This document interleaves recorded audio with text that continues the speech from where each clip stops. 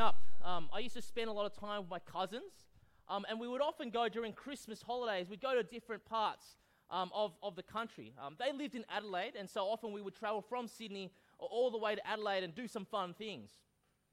One year during Christmas, I went fishing, but being Asian and wanting to get some outcomes, we didn't just go fishing anywhere. We went to a trout farm. So think a small pond filled with thousands and thousands of trout. So you're definitely going to win or come away with a few fish, right? Well, that's a pretty good place to go. Anyway, so we were there fishing for trout. I think I was about 6 years old. And as you do when you're 6 years old, you really have the attention span of a peanut. And so even though we were catching lots of fish, I got bored pretty quickly. And so I started looking around for other fun things to do as you are as a 6-year-old. So I looked around, and behind of us was this really nice little sort of grassy area. And I thought to myself, that looks like an awesome place to go run around and play in, right? So I ran over to the little grassy area kind of thing. I was imagining, those golf greens, like really manicured grass, kind of like AstroTurf, but yeah. So I ran over to this place, and as I ran onto the grass, I started having this sinking sensation. And it's not a sinking sensation which is kind of like it's wobbly when you hit AstroTurf. They've got that spongy kind of stuff. No, this was a very quick sinking sensation. It turned out that the grass that I was running onto was not grass at all. It was a pond with lots of water lilies on top that made it look like grass. And so, unbeknownst to me, not being able to swim, I had just basically committed suicide as I jumped into this pond. I ran into this pond, really. And so I am there drowning, about to die, not being able to swim, wondering why there wasn't grass and there was a pond there. And then my dad, hero of the day, fully clothed, jumps in. Maybe he pulled in one last fish before he jumped in, but then he jumps in and saved me. Till this day, I can't quite look at grass greens in the same way. They kind of make me feel a bit funny. You might be sitting there wondering, well, why is this guy telling me about how he just tried to commit suicide? I mean, it definitely doesn't make me look very smart. I can't even tell the difference between firm ground and water, right? So I'm not really trying to convince you of my intellect. But the reason I tell you this story is I think sometimes in our lives, we need help from others because we can't help ourselves. I couldn't help myself as I was sort of essentially drowning in this small pond, but probably wasn't that big, but I wasn't that big either. But as we read a story about a man that was trapped and enslaved by demons, he couldn't really help himself either, and he needed someone to intervene into his life to save him. And I wonder whether, even in our own lives, whether in some way we're trapped as well, and we need someone to intervene and make a difference into our lives. And I hope that as we look at this story together, that you might see that Jesus is someone that could make a real big difference. That's my hope anyway.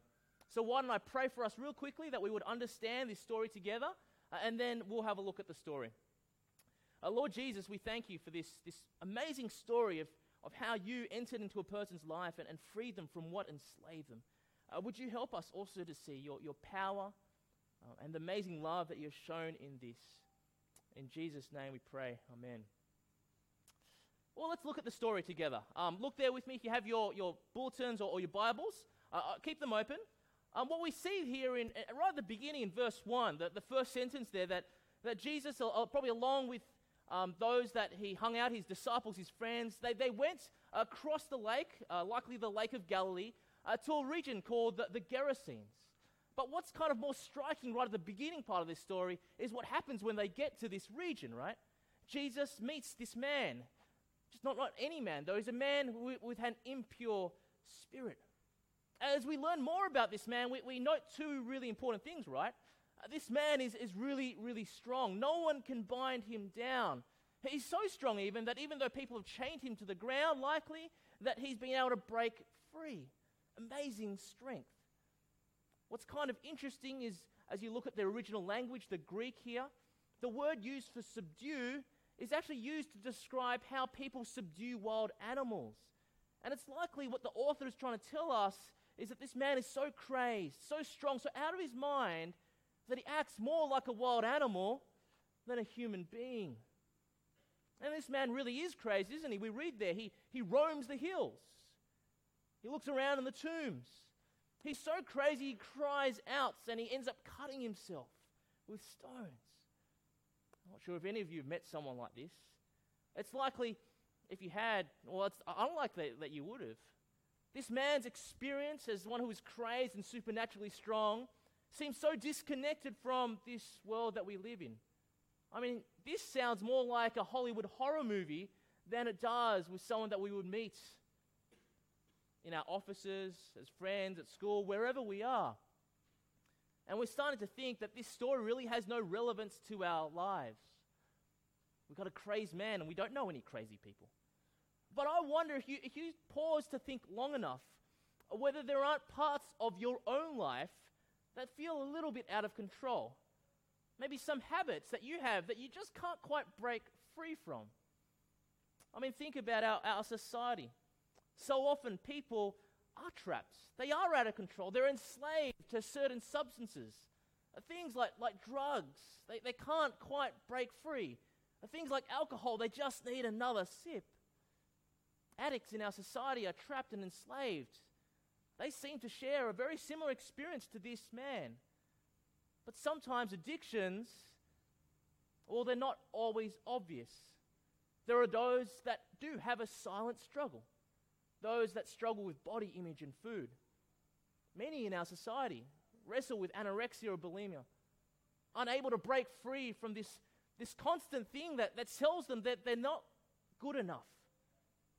And so if you think about it hard enough, everywhere we go, there are modern equivalents of people who are trapped, enslaved, unable to break free. And so this story actually becomes hugely relevant. How do we break out? How do we gain control of our lives? I think we find out in this story. But you may be sitting there and you're like, well, I don't wrestle with any of that stuff. Drugs, alcohol, not really. However, I wonder whether addictions are far more subtle than we realize. How about a constant desire to seek the praise and approval of others? We're constantly entrapped and bound by expectations. Maybe our friends, what they think of us, our parents, what they tell us we should do, maybe our bosses or co-workers at work, constantly desiring to please them, not able to break free from that. Maybe we're constantly bound to struggling to be productive. We want to do work, but we're always procrastinating. We're unable to be disciplined in our lives. Or maybe we constantly struggle with the desire to have the latest and the greatest. Clothes, gadgets, whatever it is, you have to have it. I reckon if you dig deep enough, think long enough, there is something there that you say, yeah, I've got control of that. I could stop that at any moment. But our lives start to tell a different story. You know, we start to ignore what others say. I don't care what they say about me. I'm my own person. But then as we start to look at our own lives, we start to see that those moments when we've tried to break free, to claim control of our lives, are so often just a momentary lapse. So often we lapse back to really, really caring what someone says about us. We're trapped. And so if we actually recognize this, that there are many ways, some areas of our lives that we just can't break free from, this story starts to become so personally relevant. And I think Mark, the author that writes this story that accounts for what Jesus did, is telling us that just as someone powerful broke into this man's life to transform his experience, so too, this person, Jesus, offers you the same experience, to be set free. Well, let's see what Jesus does. If you have your Bibles, look there with me, verse 6 and 7. When we saw Jesus from a distance, he ran and fell on his knees in front of him. He shouted at the top of his voice, well, what do you want from me, Jesus, Son of the Most High God? God's name, don't torture me. See, when you think about a fight, so often you think of two equal opponents. They're kind of wearing each one out, and finally one gets the upper hand and the other loses. That doesn't seem to be the case when people meet Jesus.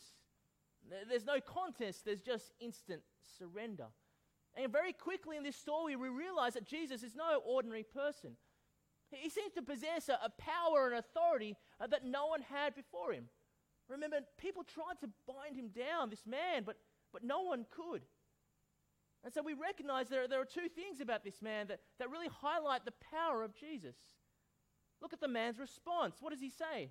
As Jesus says, come out of this man, you impure spirit, do we see a bit of negotiation, a bit of back and forth, or let's talk about this, Jesus? Maybe you don't really want to do that. There's no negotiation. Instant submission. There's only pleading. And we note there in verses 10 and verses 12 that they essentially come to Jesus and beg him. They beg not to be sent out of the area. They beg, once they realize that Jesus is going to expel them, to be sent into the pigs. I'm not sure if you've ever begged someone for something, but to beg someone is to be in a position of shameful humility. No one wants to be in a position where they have to beg.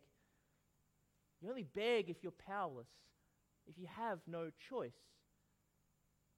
See, friends, in this person's response, this man's response to Jesus, we start to see that Jesus has a power and authority that no one else has.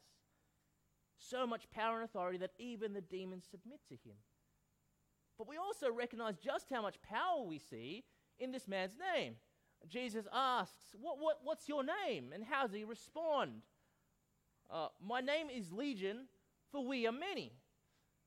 English doesn't really make sense there, but what does make sense is it emphasizes just how many demons are in there. See, legion was a Roman term. It was actually an army term that referred to the number of soldiers in a group, in a battalion. People say that a legion represents 5,000 to 6,000 soldiers. So what we're essentially hearing is there are 5,000 to 6,000 demonic spirits possessing this man. That's where he got his strength from, but that's why he was in torment. That's why he was in pain. For Jesus to have power over so many spirits starts to remind us that Jesus really does have some power.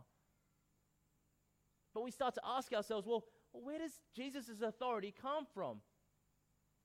Well, let's note, how does this man speak to Jesus? He says, what do you want with me, Jesus, Son of the Most High God? See, these demons inside the man recognize who Jesus really is. He's no ordinary man. We start to see that he's the Son of God. He has authority and power over all creation, over every living being, and even the demons that plague this man. And so the demons start to realize that, hey, this Jesus, he's on a mission. And this mission that he's come is to create this new kingdom that God is bringing into this world. A kingdom where there is no more suffering or pain, where there is no more evil or injustice, where there are no more demons that plague and entrap a man like this. Let me read to you the image that we get at the end of all time in a place of God's kingdom. And from the book of Revelation, the last book of the Bible, it says this, and I heard a loud voice from the throne saying, look, God's dwelling place is now among the people, and he will dwell with them. They will be his people, and God himself will be with them and be their God. He shall wipe every tear from their eyes. There will be no more death, or mourning, or crying, or pain, for the old order of things has passed away. How will Jesus bring this new kingdom to bear, or how will he create this new kingdom? Well, the evil spirits seem to know, right? They say, what do you want from me? In God's name, don't torture me. It's evident that these spirits know that Jesus is here to establish God's kingdom, and to bring about God's kingdom, he needs to destroy all that is evil, all that is wrong with this world, all that would entrap men like the person that we meet. Jesus builds this kingdom by slaying death, by defeating sin, and ultimately ridding this world of all that is wrong.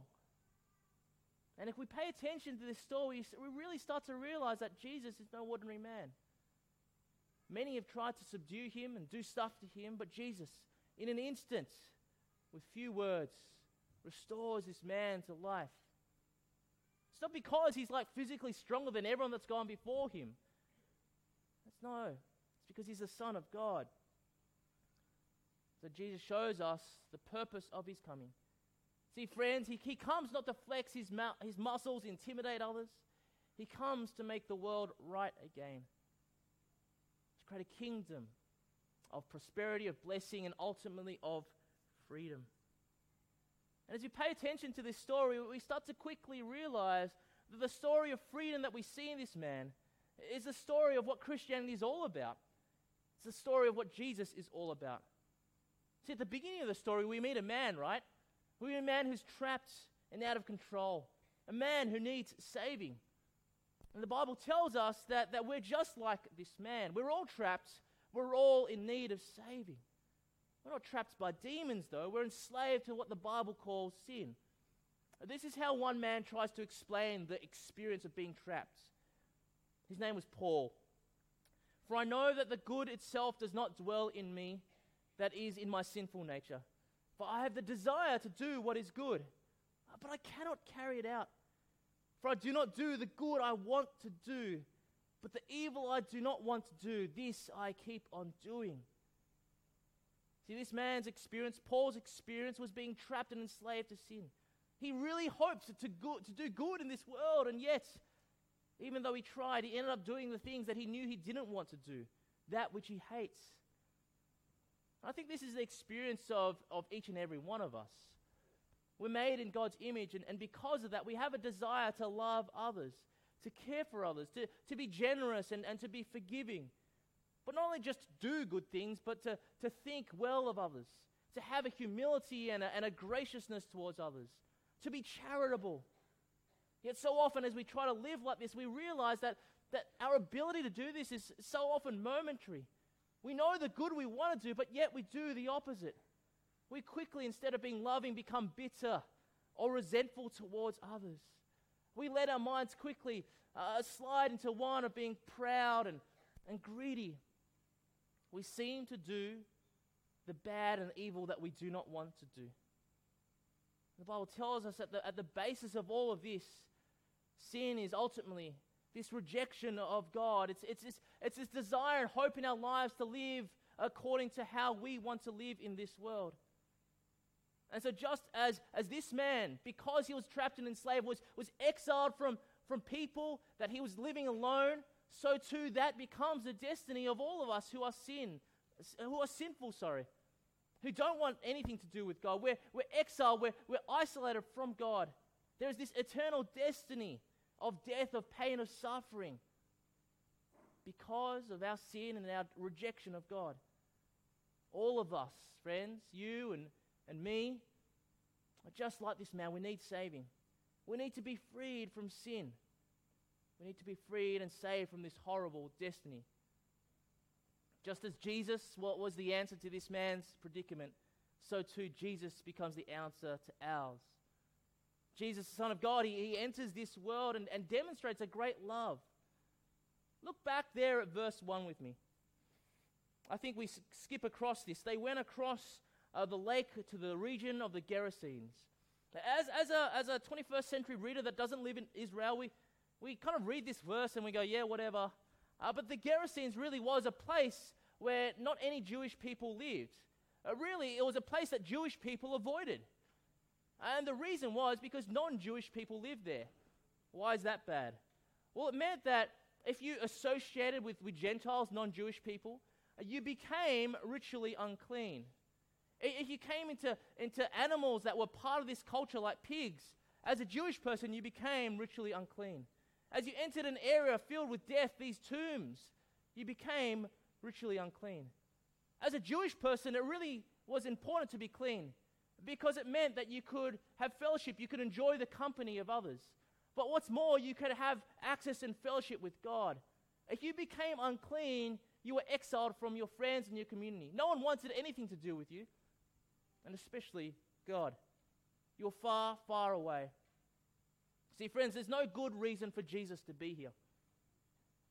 He's in an unclean area talking to a man with an unclean spirit. This is a place, if you're Jewish, of death, really, uncleanness. No one wants to go here. But as Jesus enters this region, he shows that he's not bound by social or religious norms. He willingly crosses boundaries so that he may love and free others. And in a similar way, this is what Jesus does for those who are sinners. Jesus does what he doesn't have to do. He does what no one else would do. That is, he crosses over to a place of death. He enters a place of death to free sinful people. But the place of death, though, is not a figurative place of tombs. No, Jesus enters a place of real death as he dies an excruciatingly painful death on the cross. He experiences eternal punishment so that sinful people don't have to, in order so that the curse of sin and death could be broken. So just as Jesus dies, he rises again and offers that same hope to anyone that would trust and believe that Jesus goes in their place, that he frees them from the sinful life that we live. Jesus invites you this morning, friends, to be part of his family, to enjoy all that he offers, freedom from sin.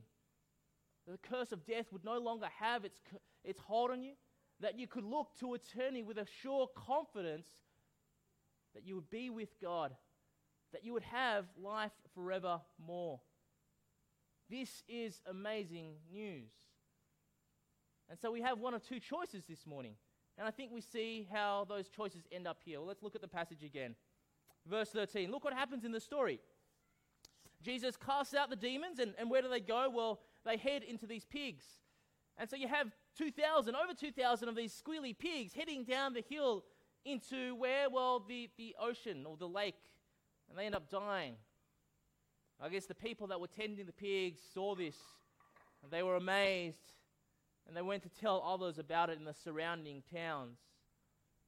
As all these people rush back to see what had happened, they meet Jesus and they meet the man, Legion, who had been previously possessed, but they see something beautiful there. Long gone is the crazed and delirious super strong man, but before them what they see is someone there sitting calm, still, in his right mind, he's clothed. He's free. This is a beautiful image of what happens when people meet Jesus. But how do they respond? Well, kind of there in verse 18, they basically tell Jesus to get lost.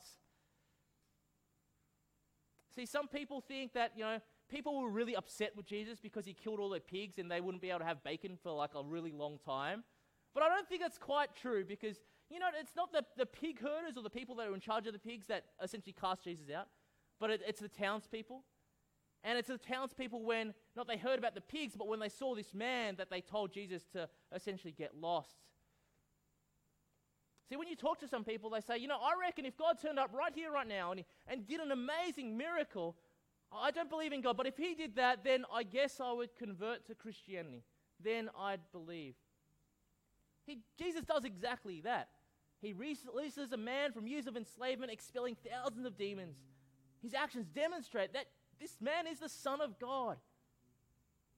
And yet people respond not in faith and belief, but in fear. They call Jesus to essentially nick off. That's one way you can respond to Jesus this morning. But my hope is that you will respond in another way. Not in fear, but in faith. Look at what happens to this man. This man so transformed by what Jesus had done to him. He begs Jesus to allow him to go with him and travel with him through the region. Jesus tells him that he can't come with him, but go out, tell others about the great news of what I have done. See, we realize that when you truly meet Jesus, you respond in joyful obedience as he calls you to live differently. And so this is Jesus' invitation to each of you this morning. He's gone where no one else wanted to go, endured what no one else could possibly endure. He sacrificed his own self so that you could be free from the curse and entrapment of sin, so that it would matter no more. He offers you to come into his kingdom. And it's easy to do this. You don't need to kind of get your life in order to come to Jesus. You don't need to be of a certain level in order before Jesus says, welcome, come on in. He just says that you would ask him and pray that you would help and say, I'm sorry.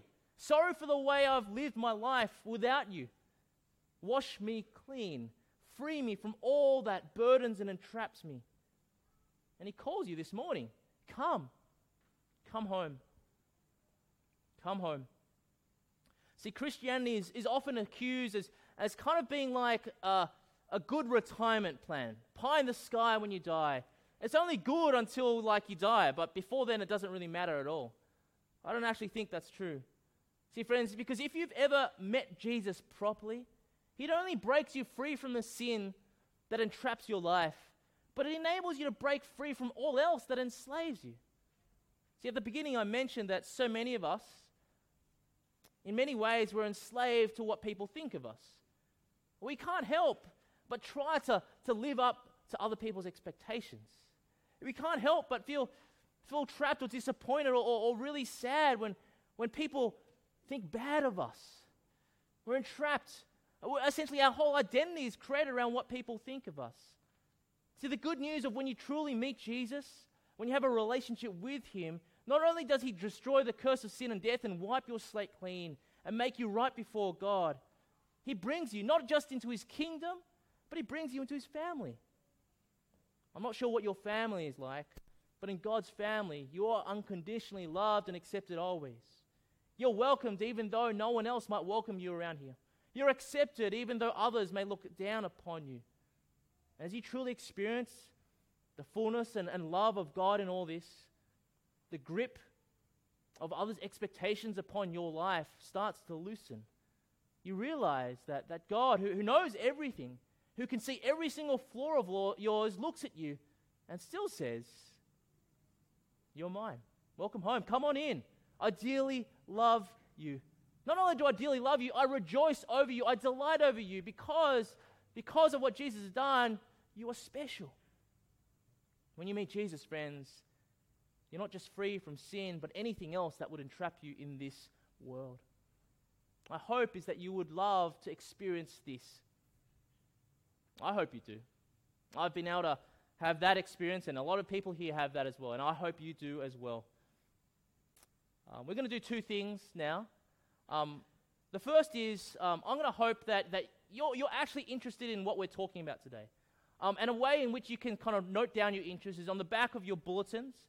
There's a checkbox that says, "I'd like to find out more about Jesus."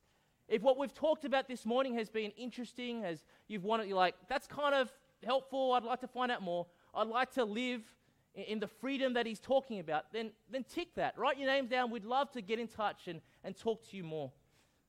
But for some of you here, you're like, I don't think I need to find out more. I think I've heard enough. This is for me. I'm going to lead us in a short prayer. And if you pray that, I'd like you to just say, I've prayed the prayer, come talk to me later. And the church leaders will come and have a chat and explain more about Christianity and Jesus. But as the band comes up now, I'm going to lead all of us in a prayer. And if you feel you're at a point where you want to respond to Jesus, can I encourage you to pray? Just note that down and we'll follow you up later. Okay, so if everyone could just bow their heads, we'll pray. And so if you feel that you'd like to respond, pray with me. You don't have to pray aloud, just in your head. And then just let us know later so we can chat further. Pray with me.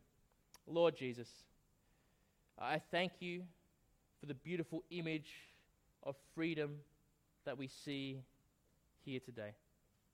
I thank you for what you've done in dying for me on the cross. I'm sorry for my sin. I turn to you in hope that because Jesus died, I will live again. Help me to be someone who lives in your kingdom in joyful obedience to Jesus the King. Lord Jesus, come, fill me now. Help me experience the freedom that I've just heard about. In Jesus' name I pray. Amen.